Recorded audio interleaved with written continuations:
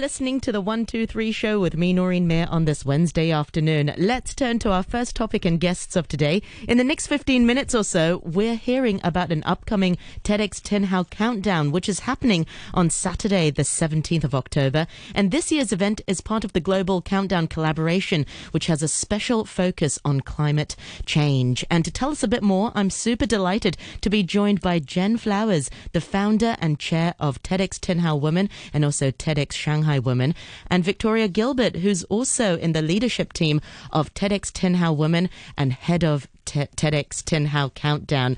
Welcome to the program, everyone. Thank you so much for joining us this afternoon. Thank you for having us. Yeah, thank you. We are also on Facebook Live as well. Noreen Mayer on RTHK Radio 3 is the page to go to, and you'll be able to see and hear Jen and Victoria there. Also, I hope the Wi-Fi is all right. It looks a bit frozen, but never mind. It will return. Maybe I'll start off with you first, Jen. So you founded TedxTinHau Women. Can you tell us a little bit more about it, and where did it begin, and how did it start? Yes, definitely. Thanks for having us again today. So TedxTinHau Women started in 2017 with two other leadership team members with us, Stephanie Myers and Daniela Lopez. We were all involved with TEDx Shanghai Women and all lived in Shanghai.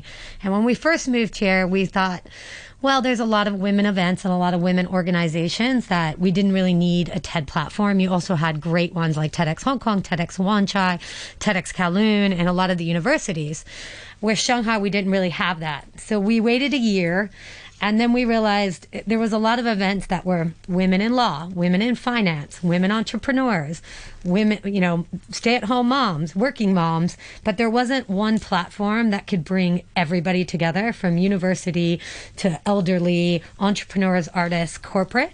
So we got really excited and said, let's do it. So we launched our first event in 2017 and have done one annually every year as part of TED Women Global. We grew from, I think, 400 our first event to 1,000 through the door last year. Congratulations. Thank Wow. you. And we've built a really nice community in Hong Kong. However, this year we made the decision early on to look at Countdown. And then given COVID and what had happened, we decided not to hold the big women event, because the joy of that is the networking, and do things a little bit different. But we'll be back next year. Well, perfect timing, because this is definitely on everybody's minds, this whole concept of the climate emergency. So maybe with this year's special focus on the climate emergency, maybe let's bring in Victoria as well. Now, you're head of the TedxTinHau Countdown. Tell us a little bit more about that. How did this begin? How did you rope? Were you part of the TedxTinHau Women Initiative? How did this begin to transition to Countdown then? So I'm part of the TedxTinHau Women leadership team. It's actually Jen that roped me in. She has a habit of doing that. So I was an attendee at the event she talked about in Shanghai, was super inspired, also found myself in Hong Kong a couple years later, and was part of the first event, like Jen said, with 400 people, and then it's all escalated from there. And then this year, as you know, and I'm really happy that you used the word climate emergency, because I think it's becoming more and more apparent that is where we're at, unfortunately. And TED Global said that they were going to do an event called Countdown. And this is a global event focused on what they call the climate crisis, so emergency or crisis, whichever word you want to use, same message. And the idea is to accelerate solutions for the crisis. So they have a goal in line with the global goals of cutting greenhouse gas emissions by 50% by 2030, which is ambitious, but it's what's needed if you look at the science. And for us, we looked at what was going on in the community and what people are thinking about and worried about. Some research actually I was looking at this morning is saying that in light of the pandemic, people are actually more likely to take environmental action than less, because people are now more aware of the environment surrounding them. So for us, this was the ideal opportunity to do an event, but focus on something that is very pertinent this year, that's very relevant on a global scale, but also in Hong Kong. So our event, which we'll talk about a bit more in a minute, will be our way of addressing sustainable issues and sort of spreading ideas that we can then catalyse the community to do something about. It's so interesting. Well, we were talking about the climate emergency, but I think in terms of urgency, in terms of the level of urgency, I think there's a real difference in attitudes between people. There are a group of people who really believe now is the time, otherwise it'll be too late. And then there are some people who still don't really get that level of urgency. What's your feeling on that?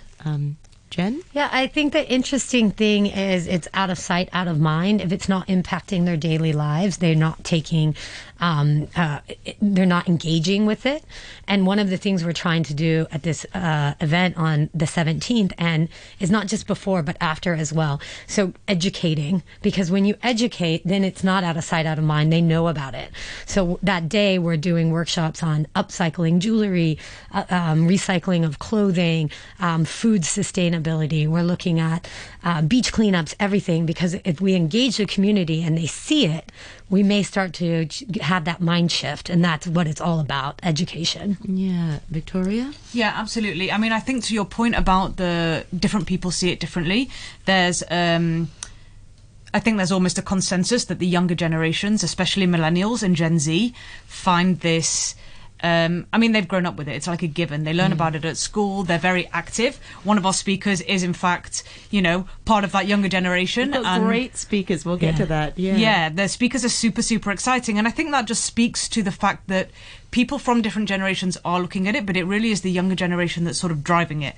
And what we're trying to do with the lunches, with the workshops on the day, is sort of start engaging with these people in the community who already have businesses and have operations but are thinking about this and are looking at ways that they can change their operations or influence their customers. And us as a community means that we can be part of that, and then we can start to try and get more people to take action. I guess riding on those who already believe it's urgent. Yeah, well, let's talk about this year's speakers. An exciting lineup indeed. Please go ahead, Victoria. Yeah, well, we've got Jen? super speakers. If you go to our website, they're all named and they've all got a blurb. So if I don't get all of the names absolutely spot on, then forgive me, but you can go to the website and see that. And I assume there will be a link, or maybe we'll do a shout out afterwards for how you access more information. But one of our speakers is called Jonathan. He is a historical and marine ecologist. I've had numerous conversations with him. Super interesting, fascinating. He's actually just released some of his research about coral reefs in Hong Kong. So he's looking at how humans have an influence on nature, particularly coral reefs. And he does this with a really great analogy with his career as an athlete. I'm not going to give you any more than that because I'll give away what his talk is about. It's going to be fantastic. And his knowledge of coral reefs in Hong Kong is beyond the pale. He kept me entertained for numerous conversations. I could learn every day from him. We've then got Peggy Chan, who is looking at food sustainability. So she has a lot of expertise in sustainable food sources, in plant-based food. So we know that that's a real growing trend in Asia specifically. So she's had a number of initiatives here in Hong Kong and now works to see how you can bring that into restaurant operations and any kind of food sustainability. There's then Tanya, who's looking at materials. So she is thinking about when we make decisions as consumers, what are we thinking about or what are we not thinking about, and how we can make better decisions in terms of what we choose to buy or not buy and where they come from and how that can actually affect our psychology. So there's a really interesting twist to the sort of fashion conversation. There's then Ollie, who is talking about sustainable aviation, which is very interesting this year, obviously because nobody's really gone anywhere, which makes it all the more interesting because he is looking at the environmental impact of flying and how we can potentially reduce that. So sustainable travel, which I think is going to be very, very high on the agenda going forward, especially in light of 2020 activities or lack of activities. He's got some really interesting ideas of how that's going to happen. And then our last set of speakers is Keelim and Lau. Lau is who I just mentioned, who is the youngest of the bunch. He is super, super enthusiastic. He is a climate activist. They're going to be talking about communicating with people and bringing in the education piece, I guess, that Jen was just talking about. So how to actually get people to understand, be active. They've both got their own independent stories, and there's going to be a conversation between the two to show how we can help to activate and encourage individuals to take action. I have to fill in. People are hearing banging and stuff. It's because the camera is sort of frozen. So we've had to makeshift using a different camera. So kudos to Victoria and Jen for putting up with this. This is an incredible lineup of speakers. How did you go about sort of curating it? Was it a challenge sort of mixing up the people representing different areas of sustainability? How did you go about curating such a wide range of speakers? Yeah, so I'll start there, sure. And a big shout out to our head of curation, Trina, if you're listening. She has been amazing on this. So our curation process evolves every year. In general, we have the committee who obviously love TED Talks and TEDx Talks, so they know what it takes, and so a lot of times they'll nominate. In the past, we've also done open mic nights, which has been really good. Given COVID, we weren't able to, so we did a massive nomination list. We reached out and said, you've been nominated, are you interested? And we had them send short videos.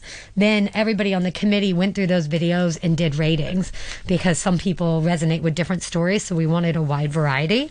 And we couldn't even get it just from there. There were some, definitely this must be there, but there were other ones, such a great story, such a great movement, but what's different? How are they really innovative? Will people walk away saying, I never thought of that, and now I'm going to do something? So from there, then we sat down and either had individual conversations and talks with them to say, what is the big message? What's the big idea? And making sure that got there, and then made the final couple decisions. Wow, that's actually not an easy feat. We won't talk about the ones that got rejected. Maybe that's a topic for another time. So in terms of this year's speakers, what can we expect from them, and what sort of changes will TEDx Talks really make on the audience sometimes? How impactful will that be? Well, I guess I'll give my perspective if I step back a couple of years to my first experience of going to a TED Talk, like I mentioned, in Shanghai. So Jen, I think, was hobbling around on a broken foot at the time, and pregnant, and was pregnant. Yeah, it was that was memorable, but I have to say, sorry, the speakers were more memorable because it was the first time I'd been to an event where everybody was quite diverse. But everybody had an awesome idea, and the emotional sort of roller coaster that you went on while you were sat in the room was phenomenal. And when we went out, the discussion, and I'm still having the discussion to this day with some of the people that were there, it really sparked something. And I think that's what we aim to do with all of our speakers. Jen just said, we asked them, like, what is the idea? Like, what's the thing that you've got that somebody else either hasn't spoken about yet, or the way in which you frame it is interesting. And I think with all of our speakers, they've all got us something that I think is going to keep the audience really engaged. They're all obviously quite diverse in terms of topics. Sustainability is a huge topic. The climate crisis can be addressed from multiple angles. So I think actually the diversity of our speakers talks to that as well. Yeah, you mentioned a really good point just now as well, Victoria, and that is the role of the younger generation. They're really driving the change. You see they're really, really conscious and mindful. Actually, the older generation as well. I have to give a shout out to my grandma, who's 87, and I caught her washing cling film, and she reuses the cling film again and again, and it comes from that generation. So what happened to the middle generation? What happened, baby boomers? I don't want to point fingers at them. Low cost manufacturing. Yeah. Yep, that's what happened. Yeah, when it's cheap and easy and disposable. Yeah, and convenience. And convenient, exactly. So what role is the younger generation doing now to really change and shift this mindset? Yeah, so people like Lance are, every Friday he goes out and has like a strike with signs and just tries to talk to people. One of our leads, one of the people leading Countdown with us too, Shital, has a daughter. She's 8 years old, and she's doing the same. She's, out there awesome. Saying, what are you doing? Our planet is going to be destroyed. I want to have a life and kids, and there are going to be no next generations. So their voice, because of things like social and, what's happening, they have a voice where I don't think we really did, and growing up in well, when I grew up, I'm not going to say that when that was, but there was not social media. So I think it's exciting that the younger generation can see things like Greta on TV and understand and go to the oceans and see trash, which I didn't see when I grew up, and all of that, and then say, wait, this is not all right. Animals with their, plastic around their arms, or even the face masks they're getting stuck in, and say, why are we allowing this to happen, and have a voice and question. Yeah. Victoria? Yeah, I tend to agree. So I think the fact that they are speaking out is huge, and it's huge on 2 points. I think one is they're the ones pointing fingers. So you said you didn't want to, but we'll leave it to the 8-year-olds and the 11-year-olds in the world who are turning around and saying to their parents and to their teachers, why is it this way? Why does it have to be like this? Why can't we do something else? So I think that's a really, really powerful message. And then I think also the fact that it's a form of education. So they're not only educating themselves by asking questions, but they're also educating the other generations to say, we didn't think about that. Oh, good point.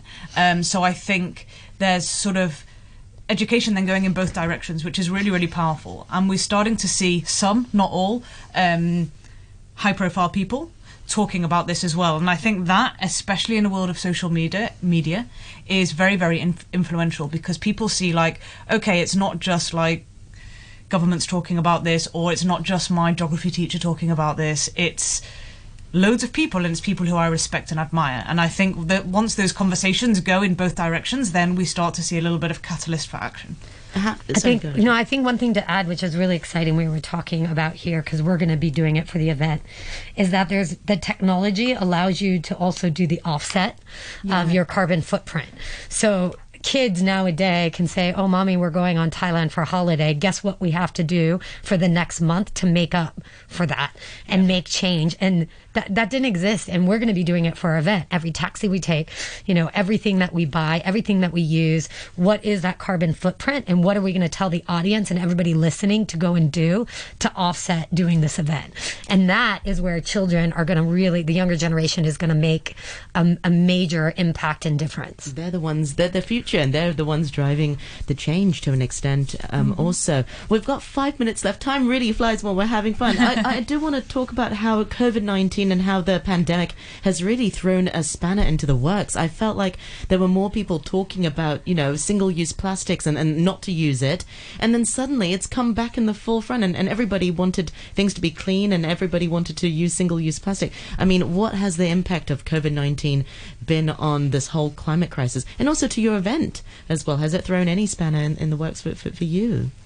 Well, I guess the first one was 1,000 people in a room was not going to happen. We would love that to happen, but I will say on the positive side, it's made us look at what's the role of technology. How can we use technology to get our message as far and wide as we want it to go, and actually be able to access people within the confines of the COVID rules, I guess. So that's on the positive side. On the environmental side, like I mentioned earlier, I think people are now more aware. I think there are specific examples like the plastic, single-use plastic, where people sort of all of a sudden were like, oh no, you can't take your own cup into a coffee shop. And people did it anyway as well, some. Yeah. I actually had an experience where I said, well, I'd really rather not use this. And so, I mean, I don't know if this is against the rules or not, but the coffee shop, she said, well, I can pour it in a like as if you're going to stay here, like into a mug.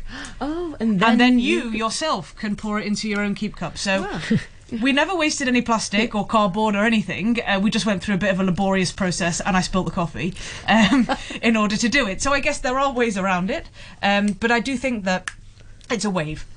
I think that it was a knee-jerk reaction. Nobody really knew what to do. Everybody was like, okay, quick, wear masks, use hand sanitizer. And I think all of those precautions, I mean, health has to be first and foremost, because if we're not healthy, then the rest of it doesn't matter. But I think there will be a wave. And I think we're already seeing people turn around and say, actually, the way in which we've gone about this, we can be more sustainable in doing it.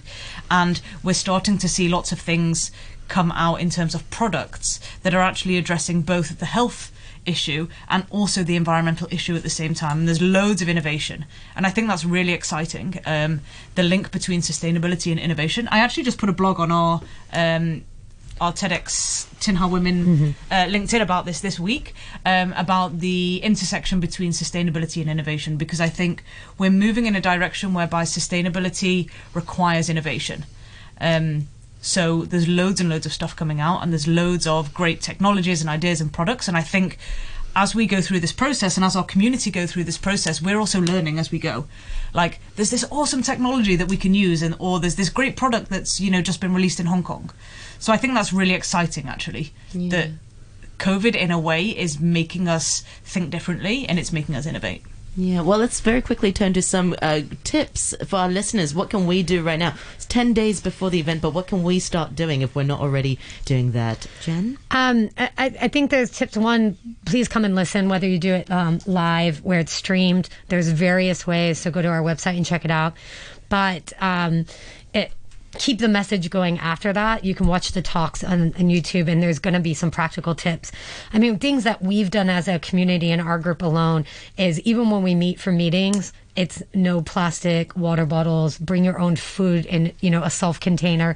We try not to really order out, and if we do things from like mana that are, sustainable and recyclable and combustible, or whatever bowl they are, that, we're staying true to our own kind of messages. I mean, for me, just meeting people like Tanya Sabri, who's on our committee too this year, I've never bought a plastic toothbrush again. My laundry soap is that new True one that it's just a strip, so no big plastic bottles with liquid and no packaging.